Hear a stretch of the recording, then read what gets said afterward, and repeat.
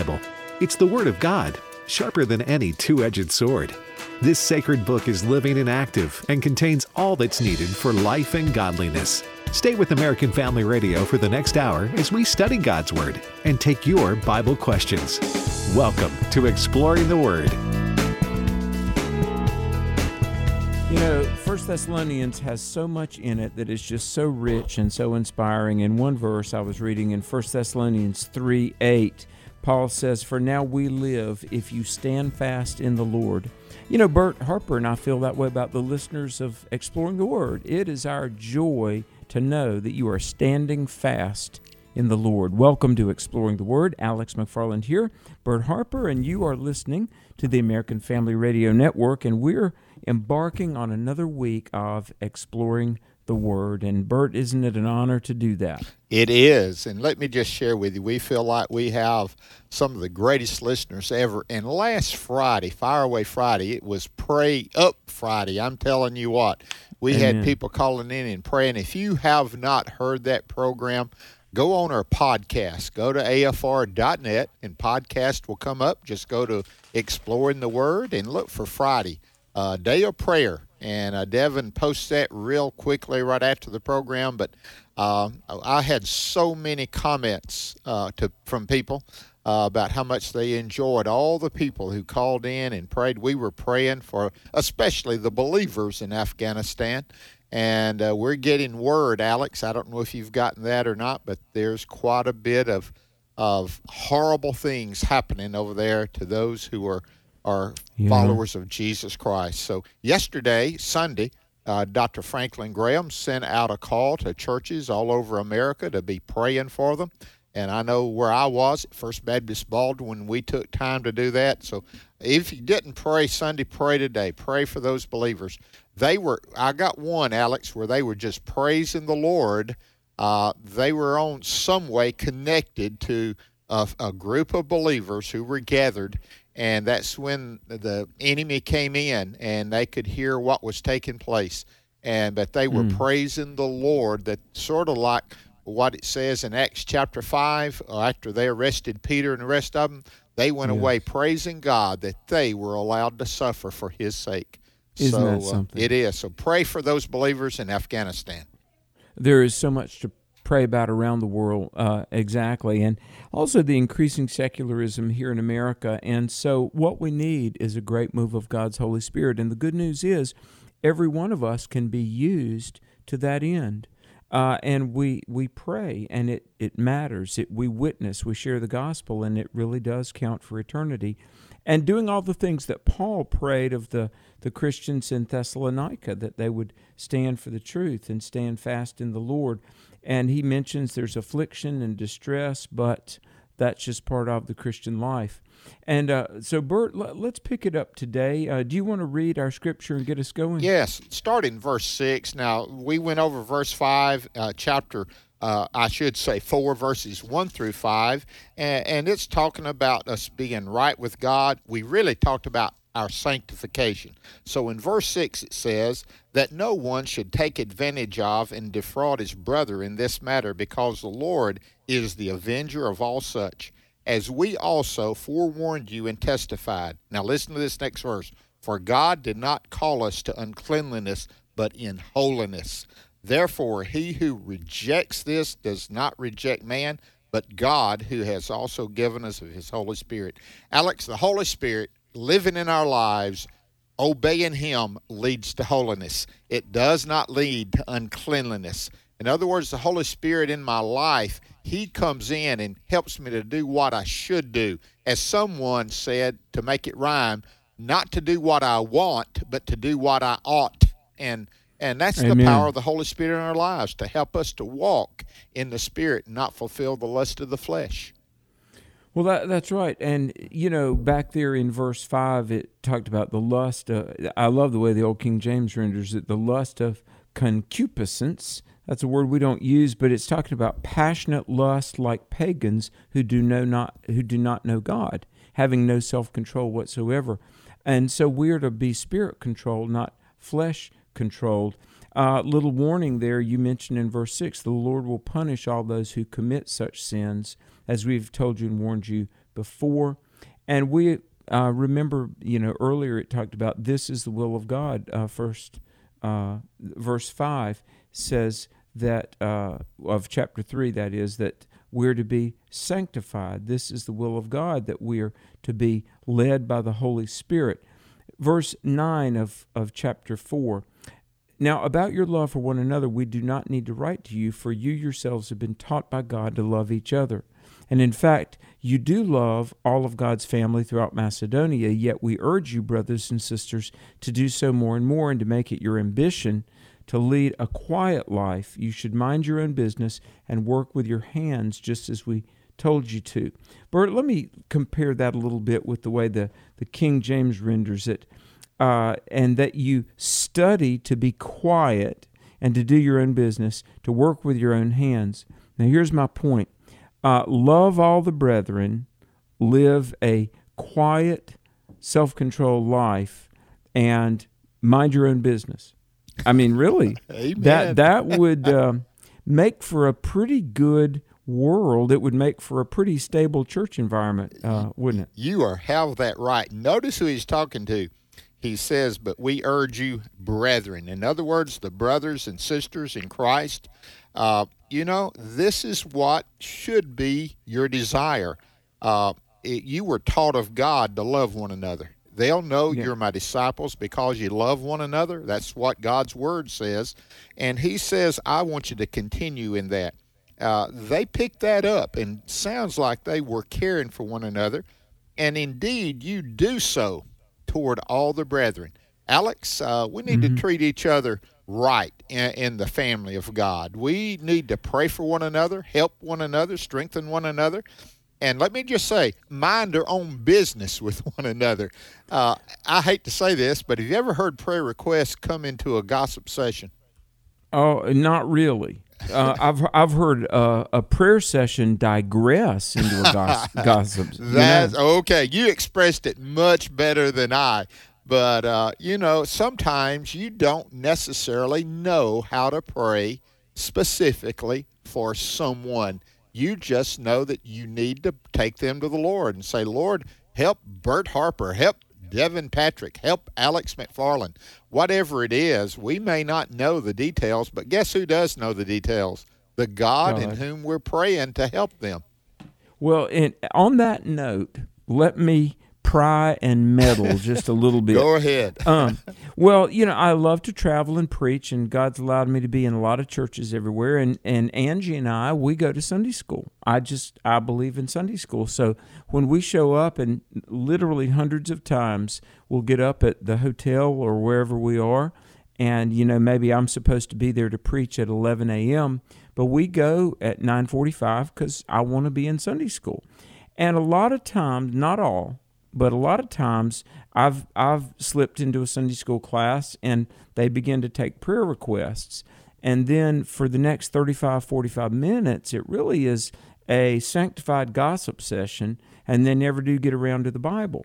And my point being, I hope you do sincerely take prayer requests, but set a time limit on it and make sure that in your Sunday school, AKA small group or Bible study, make sure that it really is Bible study, and don't use the prayer request time to really throw fuel on the rumor mill. Amen. Let me reverse that now. And I'll hush now. Well, no, that's awesome. If you have prayer meeting, have prayer meeting. Now, that doesn't mean you don't open your word, the Word of God, but it does mean, hey, let's pray and seek the Lord, and so let's live up to our names. Amen. If it's Bible study, what's our purpose, Alex? Bible study the Bible. And to make Him glorified. If it's prayer request, the main issue we want to pray to glorify Him. Worship service. So live up to the titles by which you're meeting. Exactly. And let's unpack. Verse 11 is so wonderful. And it says in verse 11, make it your ambition to lead a quiet life. Now, that in itself, we could unpack a lot, but it says you should, and King James, NIV, literally the translations render it so it says you should mind your own business and work with your hands. Now, when I was growing up, my dear sister Caroline, who I love so much, we would smart off at each other and we would say, mind your own business. But really, in the original language, what it says is attend to the work of your hands with your own hands.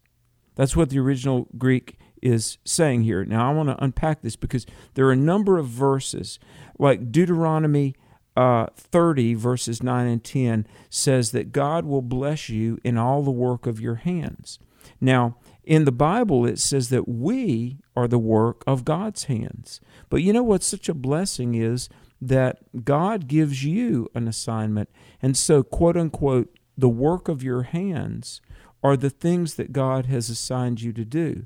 Now, what 1 Thessalonians 4:11 is warning against, and the way the language renders it is, when you're getting in other people's business or being the church gossip or just, really neglecting the primary things, prayer, Bible study, your Christian walk, evangelism, those are the primary things, but we digress into other things.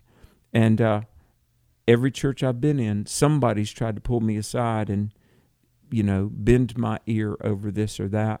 And I'll always say, well, let's go talk to him. Really? That person is so, hey, let's go talk to him. And they're like, no. But here's the thing. We are to attend, for one thing, and Bert, I'm going to throw it to you, but listen, we are to know what our purpose is. The work of your hands, in other words, that thing that the Lord has assigned for you to do, and you've got spiritual gifts and abilities, and you have an opportunity to serve, you need to know what the work of your hands is. And then stay with the thing the good Lord has assigned for you to do. Amen. And whatever your hand find to do it with all your might. Do what God has assigned you to do. Notice what he ends that with, as we commanded you. Now, Paul wasn't able to stay in Thessalonica a real long time. But I noticed this. He taught 3 weeks maybe? Yeah, 3 weeks at least, and maybe some more, but at least 3 weeks in the synagogue, and then he was pulled out, and he wasn't long till he had to leave after that. So it was 3 weeks at the minimum, maybe a little more. But he taught this. These are the things he taught. They were so important that he taught them early, and then he writes to remind them of this. And so, Alex, I think we need to take note. I really do believe we need to take note that we increase more and more for our love for one another. And then, guess what? When we do that, we'll probably mind our own business. If we'll do that, that probably means I'm going to work with my hands, the assignment God's given me to work with my hands. And it also means that I'm going to follow the Lord. Notice verse 12 as we get ready to close out this segment, that you may walk properly. Now, notice what it says. A quiet life is a proper life. Keeping your own stuff, your own business, not in other people's business, is the proper life. The working with your own hands is the proper toward God. That these who are outside, that you may lack nothing. In other words, they're going to hear you when you start talking about your brother in Christ. They're going to say, who in the world, what are you doing talking about them when they're your brother in Christ? Let that not be a part of your life. Stay with Christ. Mind your own business. Work with your own hands at what God has given you to do. We'll be back with more right after the break. This is Pause to Pray, a chance to stop down from the daily noise of life and pray for our country's leaders. Today we pray for Carol Perez, acting under Secretary of State for Operations at the Department of State. Her responsibilities include people, resources, budget, facilities, technology, and more. 1 Corinthians 3:8 reminds us of the importance of responsibility. He who plants and he who waters are one, and each will receive his wages according to his labor. Right now, with this in mind, let's pray together. Almighty God, we ask for guidance for Carol Perez in her role at the State Department. We ask this in Jesus' name. Amen. Pause to Pray is a service of this station and the Presidential Prayer Team, a nonprofit, nonpartisan ministry dedicated to encouraging prayer for our nation's leaders. To learn more, go to pausetopray.org. If we call Jesus our King, Dr. Tony Evans says we need to get serious about obeying Him. If not, well, he's got a story from his childhood that illustrates what happens. We'll hear about a hard lesson his brother learned as we spend 2 minutes with Tony. He was the Maryland State Wrestling Champion. And when he was getting all this notoriety throughout the state for that and for playing football, he got the big head. And I don't remember what it was, but my father asked him to do something, and he said no. To which my father said, well, no, let me clarify. If you're going to stay here, you're going to do that. So my brother, all big and bad, just walked out of the house. Now, in his anger, he forgot a couple of things. Number one, he forgot he ain't had no job. He forgot he ain't had no money. And he forgot it was 15 degrees outside because it was in the dead of winter. About an hour later, I heard the doorbell ring. He rang the doorbell, apologized, and asked for permission to come back home. Because it dawned on him, even though he didn't like Daddy's request, it's better to be with Daddy with something you don't like than to be away from Daddy doing your own thing. See, a lot of us say, God, I don't like what you're saying. But God said, but this is what I'm saying. But I don't like it, and I'm going to go the way of the world. God says, I'm not going to stop you. But when it gets hot enough, cold enough, broke enough, trouble enough, I'm going to hear the doorbell ring. Check out the latest edition of our half-hour daily program and sign up for Dr. Evans' free weekly email devotional when you visit tonyevans.org. And be sure to join us next time for 2 Minutes with Tony. Blessed be the God and Father of our Lord Jesus Christ. According to His great mercy, He has caused us to be born again to a living hope through the resurrection of Jesus Christ from the dead. 1 Peter 1:3. American Family Radio. Welcome back to Exploring the Word on American Family Radio. All the world starts changing when the church starts praying. Strongholds start to break. Oh, when we pray. Welcome back to Exploring the Word. Bert and Alex with you. And, you know, have you ever heard it's not wrong to be ignorant, but it's bad to remain that way?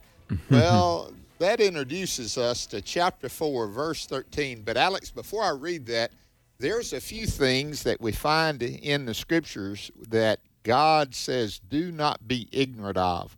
And one of them is the second coming. He's coming back. Another one is don't be ignorant of Satan's devices. You know, these always get my attention. When I say don't be ignorant, that means I need to really make a big effort to know exactly. So I want to read this in verse just 12, 13, and 14, and then we'll go to the rest. But I do not want you to be ignorant, brethren, concerning those who have fallen asleep. That's another way of saying those who have passed on, those who have died. Lest you sorrow as others who have no hope. For if we believe that Jesus died and rose again, even so God will bring with him those who sleep in Jesus. Now the key word is he will bring with him. Alex, sounds like there's a promise there, right? Well, really, and listen, if he had to bring them with him, there had to be a gathering time prior to that, wouldn't he? You got that right. Now, one more thing, and I want you to take it away as say anything you want. Notice, he says, I don't want you to be ignorant, brethren. He didn't say the leaders. He didn't say a special group of prophets. He didn't say it's just a select group of super spiritual saints. He says, brethren, that's inclusive. We are all to know that Jesus Christ is coming back, and we need to be ready. Well, you know, what's really interesting, folks, this is, of course, a very, very famous verse. I would not have you to be ignorant, brethren, concerning them which are asleep, that you sorrow not, even those who have no hope.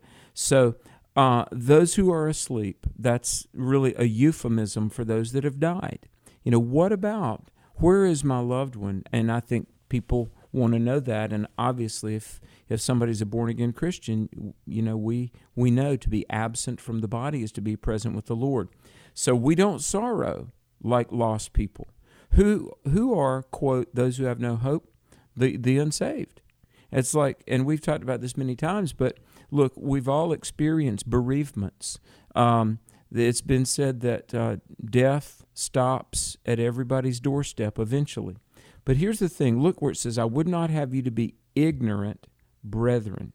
There's a little bit of a wordplay here, because the word ignorant in the original language is the word agnostic, uninformed. But also, an agnostic says, well, they don't know if there's a God or not. But the very next word is brethren. Now, brethren, that means believers. So we're not agnostics. We're brethren. We're not uninformed. We have the revelation of God. And what is that revelation? That I will see my loved one again if they're saved and I'm saved. And there's going to be this gathering time where the return of Christ will bring us with him. So there's so much here, just in every verse, isn't it, Bert? It is. And the last part of that verse, as those who have no hope. Let's reverse that around. Since we have hope, when people say, if their loved one was saved and they died, a wrong phrase is we've lost them. No, I hadn't lost them. I know where they are. Now, I know I'm playing on the words, but we need to express, even in our grief and in our sorrow, we as brethren, as followers of Christ, need to express hope, And, yes. and hope does a lot. I know faith, hope, and love, 1 Corinthians 13, but right in the middle of that great faith and that great love is what? A great hope. And it's based upon Jesus Christ. It's not based upon me. It's based upon what Christ has done. And so we're not to sorrow or grieve as others who have no hope. For if we believe, and that, underline the word if, and have you been saved? If we believe that Jesus died and rose again, even so God will bring with him those who sleep in Jesus. Sounds like a reunion, Alex. Amen. Amen. Well, it is a reunion for real. It's a great reunion. And so it says, if we believe that Jesus died and rose again, even so them also which sleep in Jesus. Okay, that goes back to verse 13. Sleep in Jesus, God will bring with him. It's just amazing here. Those who fell asleep in Jesus will come back. And remember, it says he returns with 10,000 times 10,000 of his saints, this innumerable army of the redeemed. For this we say unto you by the word of the Lord, that we which are alive and remain unto the coming of the Lord shall not prevent them which are asleep. This is verse 15. Now it says, those who are alive, who are left unto the coming of the Lord, will not precede those who have already died. Now, much has been said. Let me just throw this in here, Bert, and you feel free to correct anything I might say wrong. Regarding the return of Christ and the end of the world, there are different views. I mean, the point of orthodoxy is that Christ is coming back. Jesus will return, and all the redeemed will be with Christ, and the evil, fallen world systems under the control of Satan and those who reject the Lord will be lost. This is one of the classic passages that's known as the rapture. Now, there's a Latin word, rapio, which means to catch away, to snatch away. And there are some believers that, some Christians that don't believe in the rapture. I do. I do think that all of the eschatological passages, the end times passages, okay, the rapture, the catching away of the bride of Christ, the 7-year tribulation, the battle of Armageddon, the return, millennium, new heavens, new earth. It seems to make sense. But, Bert, I don't fall out with those who don't see it that way. Some think there's just going to be the return and Armageddon. But I can see the catching away in the clouds, which is also referenced in other places like 1 Corinthians 15, being caught up together with them in the clouds. And 1 Thessalonians 4, we'll get more into this. I could definitely see the rapture in this passage, Bert. I agree with you. And notice how he starts this. This is important. We read it, but we didn't comment. I want to just make a small comment. He says, I say this to you by the word of the Lord. This was taught to Paul somewhere. Now, again, those years in Arabia that he spent there in the desert, he was caught up into the third heaven, you know. We don't know exactly when he received this. This is by the word of the Lord, Alex. And in other words, this is what God has shown me. And then it talks about for the Lord himself would descend. Underline the word himself. It's not the Holy Spirit coming. Although that was good, that's not the second coming of the Lord. It's some great things has happened. He's coming back visibly. Remember what it said in the book of Acts? As you have seen him depart, you will also be like when he comes back. They could see him. He went up in the clouds, so he's going to come in the clouds, and it's going to be him coming visibly. Now, again, I see the rapture, and then the second coming of the Lord to the earth.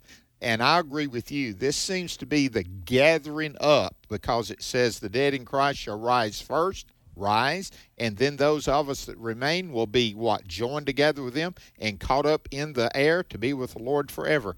So, Alex, I'll agree with you. Let me give this. But those that don't believe that, they're still our brothers in Christ. But for those of us who are premillennial, just let me share this with you. Get the big picture before you start trying to find every little detail in the eschatological in the future, Alex. You know what I mean? Yeah, and that's what you've just done. What you did, the rapture, the return of Christ, the millennial reign, the armed battle, all of those things, the battle of Armageddon, the millennial reign, the new heavens and the new earth.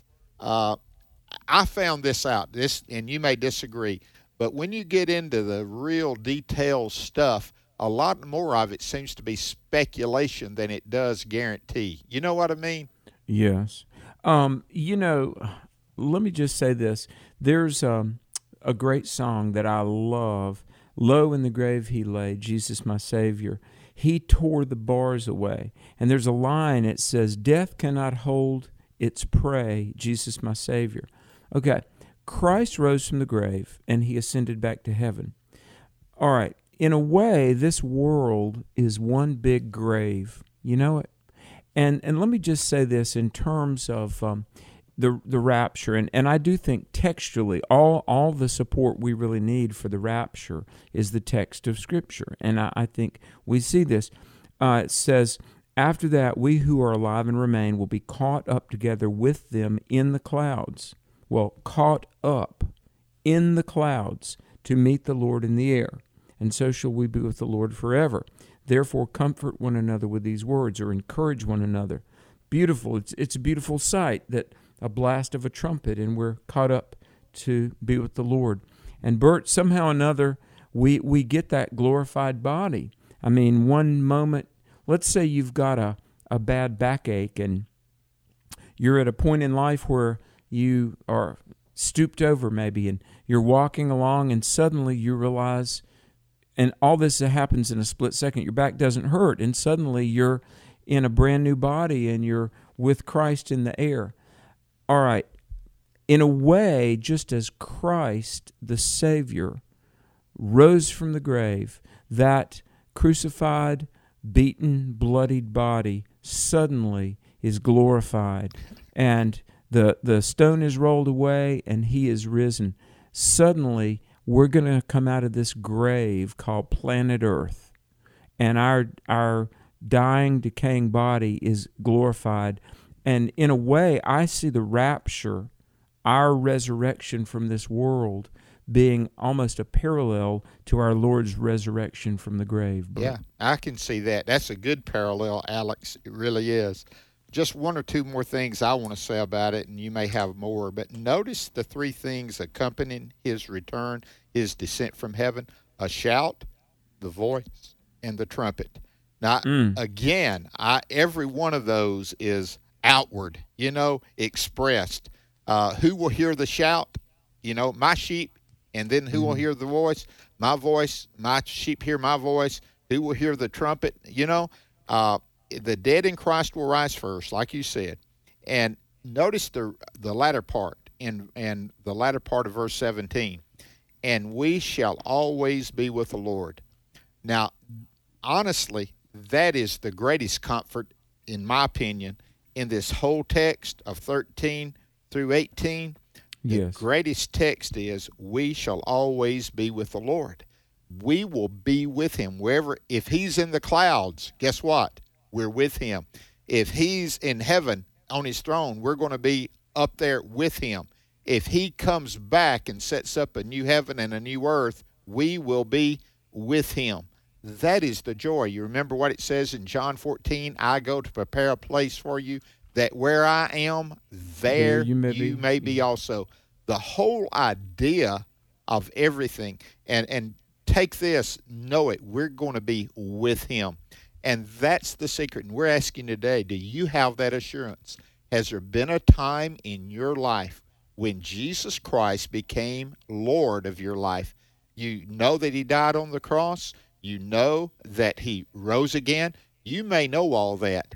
But has there been a time where you established that relationship with the risen Lord by saying, oh, Lord, I'm a sinner. I'm lost. There's nothing I can bring that would make me worthy of salvation. What you did on the cross paid the price. I receive that as I surrender my life to you. I turn from my way. I turn to your way, asking you to forgive me of my sin. Come into my life, Lord Jesus. I pray that you'd do that right now. I really do. You don't need to miss it. You don't need to take a chance. You say, well, this is Monday. I'm going to wait till Sunday. Hey, Alex, it's no time to wait. If God's calling you, you better respond immediately, shouldn't you?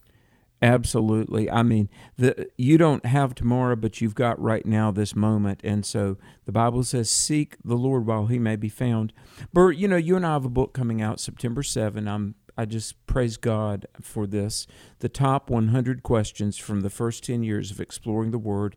And I want to encourage you to get that book, and you'll be able to not only get that book, but support AFA during Share-a-thon. But one of the questions, and folks, this is where the Word of God is such an encouragement to us. People have asked the question, how do we know there'll never be another fall?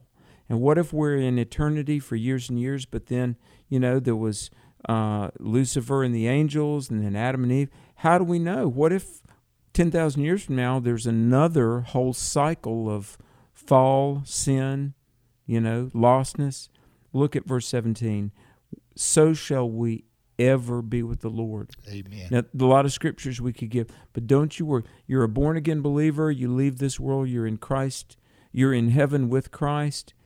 There's never going to be another catastrophe. When we're in heaven, that's a permanent state with our Savior forever. And we're to comfort one another. If it was not a promise, there would be no comfort there. There would be a challenge saying, now you got to keep it up. You got to stay with it. No, comfort one of these words. I'm going to be with you. If you receive me, I'm going to receive you unto myself, that where I am, there you'll be also with me. I pray that you have that assurance and ask God to be Lord of your life. He will change your life. He'll give you a peace that passes understanding. In a world gone mad, you can still trust Christ. Alex, we're going to take phone calls in the next segment. That number, 888-589-8840. 888-589-8840.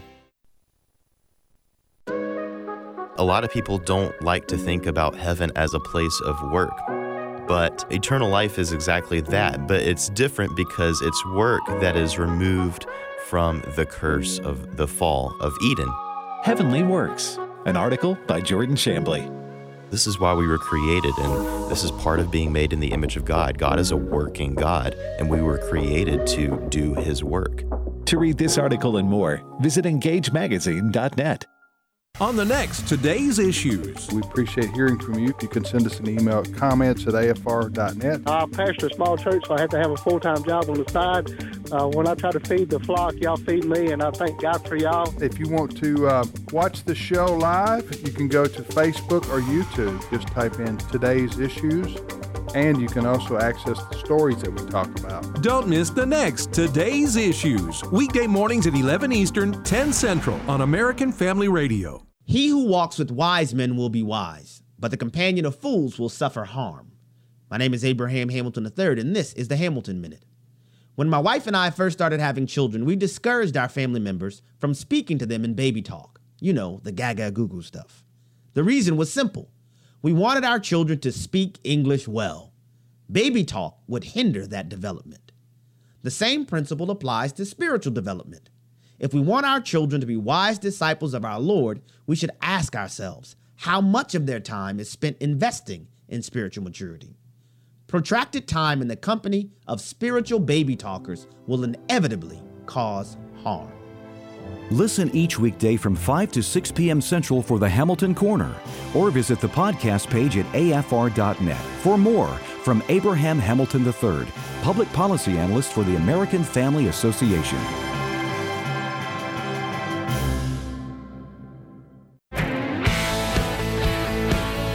This is Dr. Stephen Rummage with today's Moving Forward Minute. Psalm 121 verse 3 says this, "He will not allow your foot to be moved. He who keeps you will not slumber." My family laughs about all the places where I've fallen asleep. I fall asleep at nearly every movie I watch. I've been to Broadway musicals where I paid a lot of money to fall asleep. I'd probably fall asleep in church, except I'm the preacher. But even when we're wide awake, we can't be watchful enough to fully protect our families. No matter how strong you are, no matter what type of security system you invest in, you will never be able to surround those you love and perfectly protect them. But God can. He never sleeps. He is your rock and your refuge 24/7. You can trust Him with your family. For more resources, visit movingforwardradio.org. Join me every Sunday morning at 8:30 Central for Moving Forward right here on AFR. Welcome back to Exploring the Word on American Family Radio. There is hope for the helpless, rest for the weary, and love for the broken heart. There is grace and forgiveness, mercy and healing. He'll meet you wherever you are. Oh, that is great music. Mercy and healing through Jesus Christ. This is Exploring the Word with Alex McFarland and Bert Harper. Our favorite part of the program, when we get to open up the phones and speak with you all. And the number is 888-589-8840, 888-589-8840, with your calls and Bible questions. And again, folks, we are honored to hear from you, and we thank you for participating in Exploring the Word. We certainly do. It looks like all the lines right now are filled, so if we can get to that many, we're going to get to your call today if you're listening. And Marty has set you up, and we will take your question. The first question comes from Texas. Welcome, Mark. Hello. Appreciate getting to ask y'all this. So as you were just talking about ever being with the Lord, that's so encouraging. It was a really good thought. It sparked a couple of questions, one that are related. The first one is that, the new millennium that's talked about there at the very end of Revelation. Is that the only place that's really referred to in the Word? Is it in the Old Testament prophecies, or is it anywhere else? Well, it's not necessarily called that 1,000 years, but as you see some of those prophecies, Alex, it's referring to a time, quote, and I'm just using the word utopia, and I'm using it loosely, of just peace on earth. It's certainly referred to, if not identified, as 1,000 years, isn't it? Exactly. And you know what? I do think Old and New Testaments completely agree. But let me give you some Old Testament scriptures that seem to indicate this time of peace on earth. And I know it's in Revelation 22, it talks about the leaves of the tree are for the healing of the nations. But here's the thing, Daniel 2:44 talks about when the Savior of men will set up his kingdom. Now, Revelation 20:1-3 talks about Satan being bound for 1,000 years. But after the curse is removed, Genesis 3:17 and 18, nature will cooperate with man again. Zechariah 8:12 seems to indicate that there'll be no more earthquake, tornadoes, or floods, and the world will be more stable and productive again. So here are just some of the things that from the Old Testament. All right, the temple that is described in Ezekiel 40 through Ezekiel 48 seems to correspond with Christ and his bride in Revelation 7:15. So there's nothing in the Old Testament that says, millennium.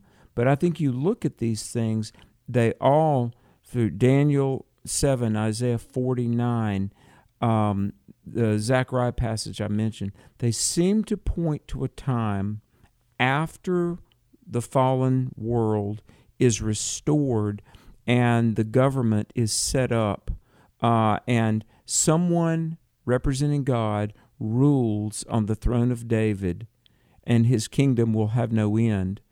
And that does seem to indicate that the Old Testament writers, they look toward that time after the fall, a time of worldwide restoration and global reign of God's Messiah. And let me see, the greatest reign you have in the Old Testament is Solomon. As strong and as big and as good as it was, the words that these prophets that Alex has referred to calls about, Solomon's reign doesn't even compare to what that will be. So I with all my heart, it's a future reign. I think it is 1,000 years. Hey, Mark, thanks for that question. And we got to get to others that have questions, and we want to go to Virginia and talk to Ruth. Ruth, welcome. Thank you both. I've called before, and thank you for taking my call.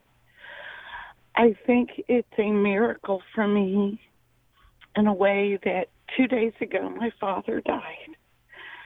And I'm heartbroken, of course, and I'll be going to the funeral. And the first thing I thought of was I need to call into the show on Monday and ask for comforting verses. And I couldn't believe everything was answered in your show today. My father was a very godly man, and it's done a lot for me. It's amazing that worked out. And because for the first time in my life, when he passed away, I went, what if there's not a heaven? Yeah. What if I never see him again? And I can't believe I even had those thoughts. Yeah. I just can't believe it. And your message today was so fantastic. Amen, Ruth. Bless you. All perfect. And the only thing I ask you to pray for me is that I can calm down. I will do that. I want to tell this story, Ruth. Bless Listen, you, sister. I had a great pastor friend. We were in a prayer group together. It was in my early years of ministry in Corinth, Mississippi, and there was a group of us, about 10 pastors. We'd get together. We would pray. We would hold each other accountable. And this pastor's dad died. And he said, I was standing at the grave, and that's when a crisis of faith came upon me. Do I believe what I've been preaching and teaching all these years? And right there, that crisis of faith, and he went to the Word of God, and he says, it is true. Ruth, it is true. And yes, heaven is real. To be with the Lord is real. And by faith and through grace, we can know him. Alex, let's just pray for Ruth real quickly. Would you do that? Father God, in the name of Jesus, Lord, I thank you that this radio show, to a degree, has ministered to her today. And Lord, we are all encouraged by the promises of your word. And Lord, I just pray for comfort. Lord, the bereavement of her father, Lord, that's just such a big blow to anybody, of course. But Lord, let her have joy knowing that there is a reunion day. Heaven is more real than this earth. And Lord, your promises, we can just pillow our head and sleep in joy and stability, knowing that your promises are absolutely true. So bless Ruth and all like her that are struggling right now. And Lord, we just praise you. We praise you for all that we have in Jesus, in whose name we pray. Amen. Amen. Thank you, Ruth. Thank you. Let's go to Texas and talk to Patrick. Patrick, welcome. No, thank you, guys. Thank you, brothers. And that was really getting me choked up. I lost my dad in 2003 and just missed my daddy. But I hear that. Yes, sir.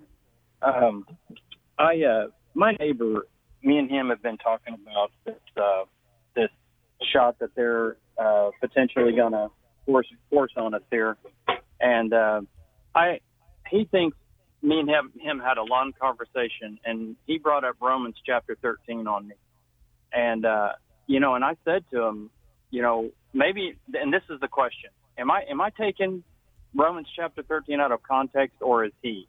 I said to him when he quoted, well, he didn't even quote Romans 13. He just shot it at me. Romans 13, we got to do what the government says. And I said, well, sir, I believe that in America, the Lord Jesus said, render unto Caesar that which is Caesar. Well, and I asked him, who is Caesar in America? It's supposed to be we the people. And we are the governed. But, our government rules us with the consent of the governed. And so when I read Romans chapter 13, and you know how it says that governments are set up by God, well, I mean, does that also mean that when it's an ungodly government, such as, when Hitler took over, should the Jews have said, well, Romans 13, we should follow the government, they're the ones over us right now. So, and also just in context of, I maybe have to quit my job or take this shot, which I don't even believe is a vaccine. But I just hear you guys' thoughts about that. Yeah. Thank you, Patrick. The Food and Drug Administration today, they gave the sanction to one of the shots, and the reports were saying a lot of businesses, government, they're going to require those regardless. We're looking at that. Alex, I believe that we're to obey as much as possible. I'm putting that caveat on it. But let me see, in the book of Acts, they told Peter and John, don't you preach any more in this name. And they said, we can't help. We can't obey you. We can't help but speak of the things we've seen and heard. There's a law against, breaking and entering, into a house.